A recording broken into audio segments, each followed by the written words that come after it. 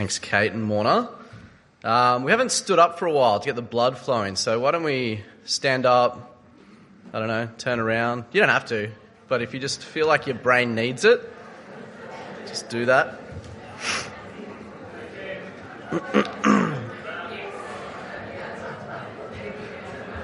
Good stuff. All right, well, my name's Leigh. Welcome to church today. It's a joy to open God's Word with you. I'd love you to keep your Bibles open to the end of 1 Thessalonians there that Kate read out for us. There we go. Every household has different expectations, rules, how you treat each other, maybe around meal times, holidays, when people come over, all that sort of stuff. We Zadros have our own expectations. Around bathroom use, one we didn't expect to have to spell out to our children is only one child on the toilet at a time. Around meal times, no stealing food off Dad's plate. And we have some unspoken rules. So we have this unspoken rule that anyone is allowed in anyone else's bed at any time during the night. It's fine. We call it musical beds. Another one is, it's been really helpful recently, if you have a cold or the flu, share it with each other. But not straight away. Wait until you're almost better and only share it with one other person in the family so that it stays in the family for as long as possible. I'm sure your household has its own, set of unspoken or spoken expectations, maybe with your friends or your family that you live with, how you interact with each other in all sorts of things. But what are we to expect from each other here at All Saints?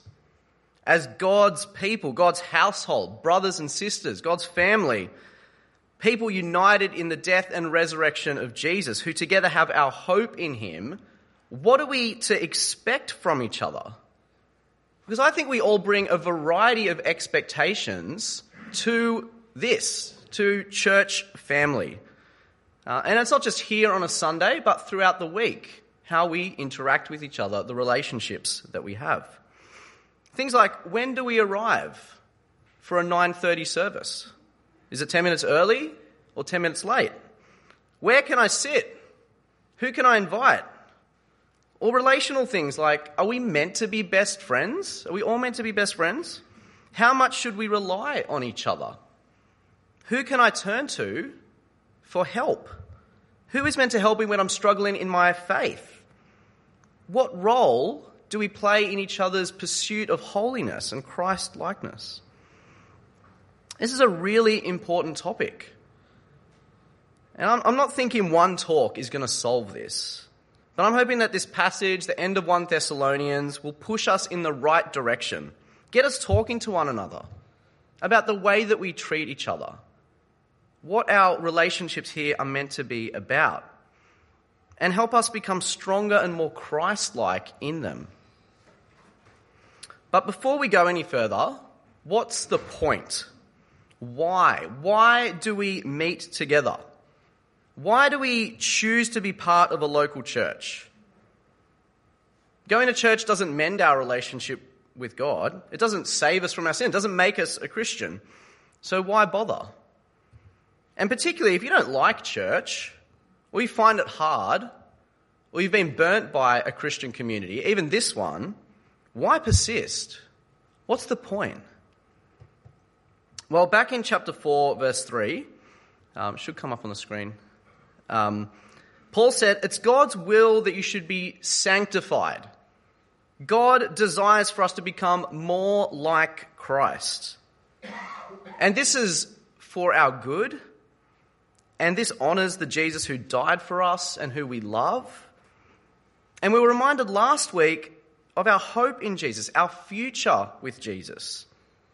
And in chapter 5, verse 23, Paul again says, may God himself, the God of peace, sanctify you through and through. May your whole spirit, soul and body be kept blameless at the coming of our Lord Jesus Christ. At the center of these expectations at the end of the book for the household of believers is that future hope that we've set our gaze on.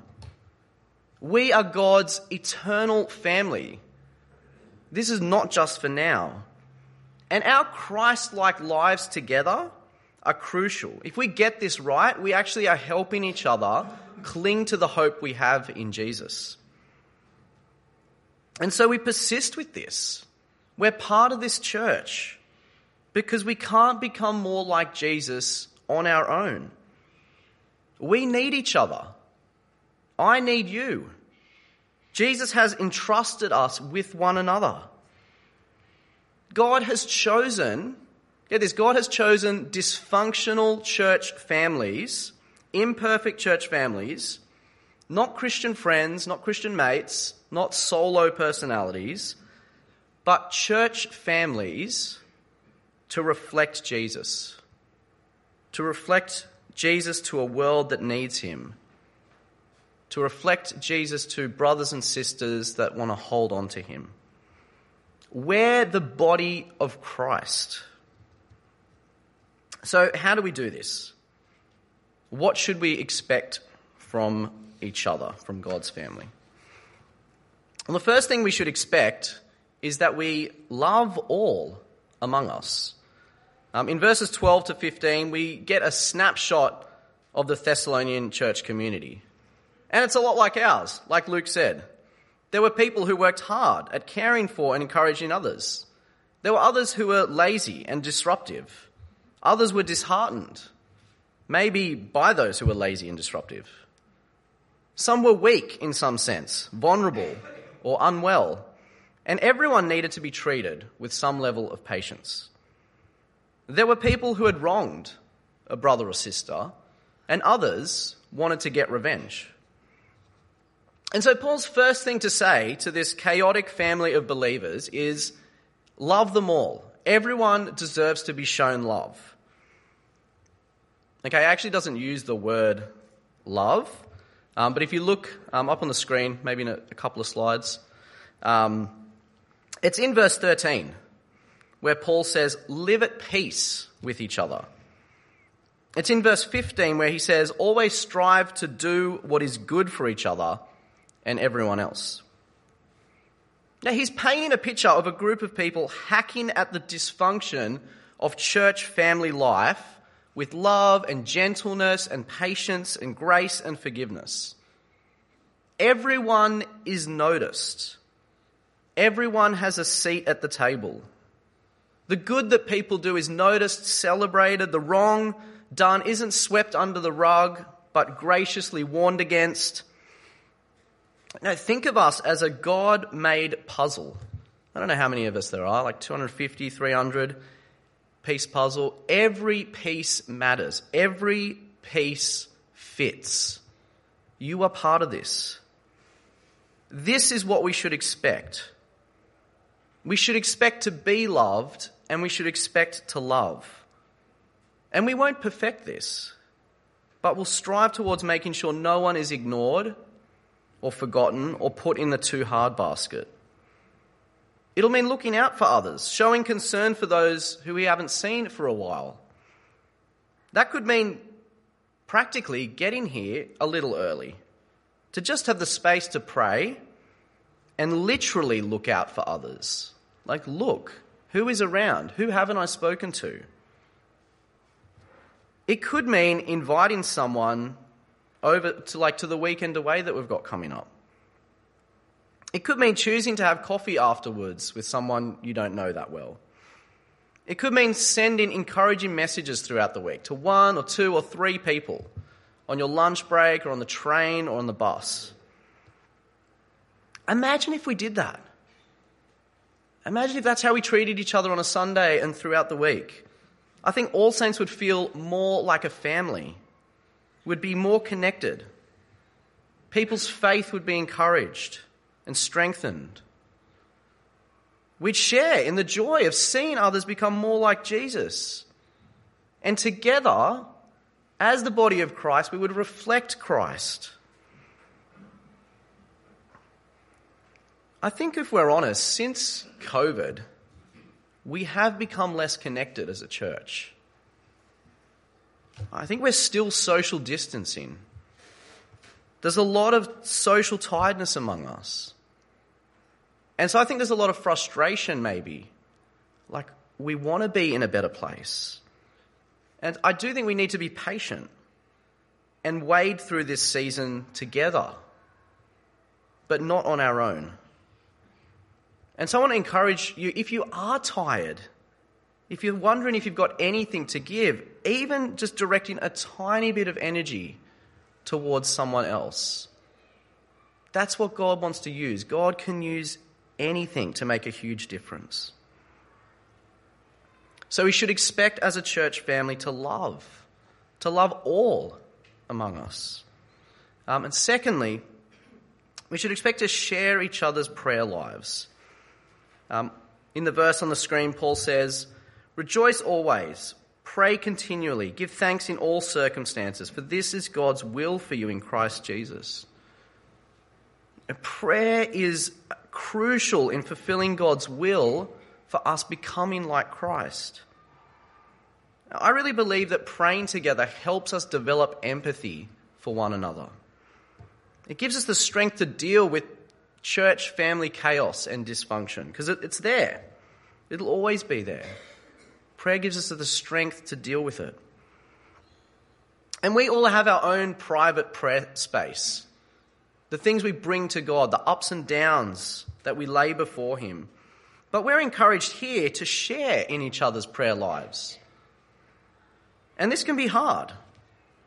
I'm thinking just practically, if you've been part of a small group, that moment where you're about to share something, like a praise point, something you're thankful for, but the person before you shares something really distressing and upsetting, or they're very angry at God, and you wonder, should I say anything now? Like, what do I do?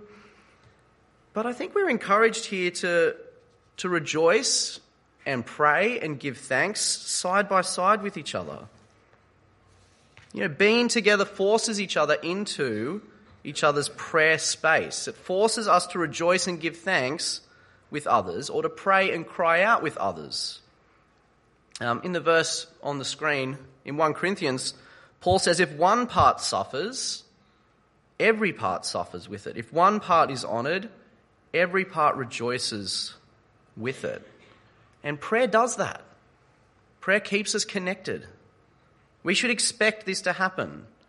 Our time on Sundays, our small groups, our one-to-one catch-ups, even sort of spontaneously as we hang out with each other or chat, our relationship should be safe spaces where we can let each other into our prayer lives. And it does take a lot of vulnerability and trust to do that, but it also builds vulnerability and trust amongst us. If we're feeling disconnected or notice someone on the outer, bringing prayer into our relationships is a great way to establish and grow more connection. And importantly, a spiritual connection as well. Because we do have a crucial role. We each have a role to play in each other becoming more like Christ. So we should expect that our lives together are soaked in prayer. And it made me think, what if we did a survey? I wonder what the results would be of a survey if I asked us, who do you pray for? Who do you know who prays for you? Who have you prayed with? And again, imagine if we scored really well on that, if we could list so many names, if our relationships were filled with prayer, parents and kids, seniors and teenagers and young adults. Imagine the growth we would see and share in. Thirdly, what should we expect? We should expect to all share God's word. Look at verses 19 to 22. It says, "Don't quench the spirit. Don't treat prophecies with contempt, but test them all. Hold on to what is good. Reject every kind of evil." Now, prophecy in the New Testament is hard to pin down. There's plenty of views out there. But without getting too bogged down, I think we can safely say it is a spirit-inspired message or word given to an individual to share with others. Let's just keep it simple. Now, the key thing is, this whole section, this whole book, is not written to church leaders or preachers or anyone with particular gifts. So if you're a Christian, you have the Spirit of God dwelling in you. And yes, the Spirit gives us different gifts, but everyone can and should learn from God's word, and therefore should be encouraged to share their unique insights into God's word with others. If we're only allowing a select few, or only respecting the insights of certain people on God's word, then I think we're quenching, smothering, and limiting the Spirit that everybody has if you're a Christian. Now, this doesn't mean everyone is going to be put on the preaching roster. Don't worry about that. But it does mean we'll all be engaged with the sermon, intently listening, so that we can build on what is preached as we chat over a coffee or outside.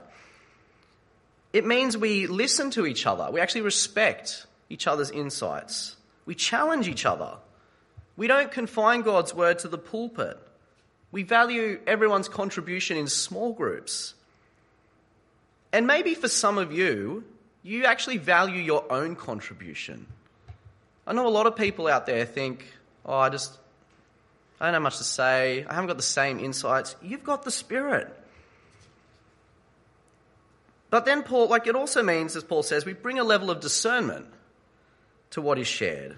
From the pulpit here as well, we need to be discerning, but from each other. Everything is tested against God's word. And so when something is said, we say, but doesn't Jesus say, or isn't a verse that says, and also we want to discourage misusing this privilege, because I think some of us have seen it misused. We can't just say to someone, I have a word from God, and use that as a license to just be mean to someone. So we should expect as God's children that love is given in all directions to everyone, in every circumstance, that we pray and rejoice in all circumstances, and that we allow space for anyone to speak Spirit-empowered words into our lives. Lastly, we should expect holy affection from one another. Verse 26 says, greet all God's people with a holy kiss. Maybe you're like me. This verse is a verse that I've mostly laughed at, because I think I go to trying to picture the mechanics of what does a holy kiss look like? Is it something kind of special? Anyway, and then just picturing it happening in our service or something. I mean, being Italian, there's a lot of kissing when we greet each other. I'm not sure if that's exactly what's going on.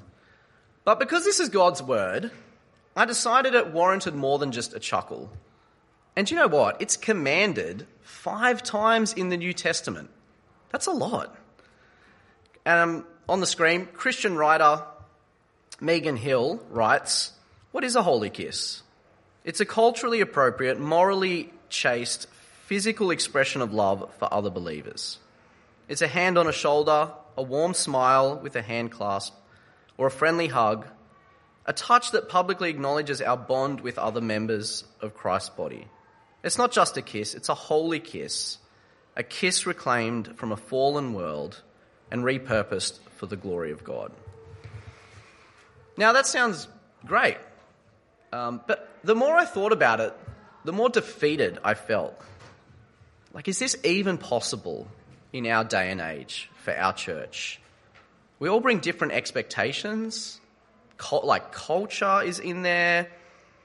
And you know what? It's safe to assume that we worship alongside people who have touched others in sinful ways, and then others who have been abused. And we know that the church itself has a horrible history of abusing vulnerable people with physical touch. And then there's the over-sexualization of touch and our disinterest in non-sexual affection, plus the whole COVID germ thing. How do we even move forward in this? It seems really hard. But I bring it up, even though it's difficult, because it's commanded. And we trust God's word. We trust that He knows what's best for us. He knows our needs. And so showing some sort of holy, pure, Christ-like affection to all God's people, it says all, everyone, it should be an expectation. I think about my family, and another unspoken expectation is that we're affectionate with one another. We hug one another when we need a hug. We hold each other's hands at times. And at All Saints, we're a family. Like I said, I don't have a neat answer to how we go about this, but I hope that this can be a safe place for Christ-like, gentle, respectful physical affection. And I think if we proceed in this area with gentleness and respectfulness, making sure the vulnerable, particularly among us, are treated with care, then we're reflecting God's goodness in this area, particularly to a world that struggles with it so much. So, that's it. This is what we should expect from each other, from our church. We should expect to be loved and to love, to be praying together, sharing God's word with each other. Everyone's involved, and showing a Christ-like affection towards each other. This is how we spur each other on. This is how God sanctifies us and makes us more like Christ. This is how we help each other cling to the hope we have in Jesus and reflect him to our world. How can you treat the people around you like brothers and sisters? How can you encourage their faith? How can you point someone today, this morning, to Jesus? Let me pray. Heavenly Father, I thank you for this. Thank you for our church family. And maybe it's not what we would have chosen. We don't all have the same interests. We all are very different. We're a big mismatch of people. And I pray that we'd rejoice in that and be thankful for the work that you're doing in our lives, and that we would share in each other's lives. And that as the body of your Son, Jesus, we would reflect him and cling to him together. And I pray this in his name. Amen.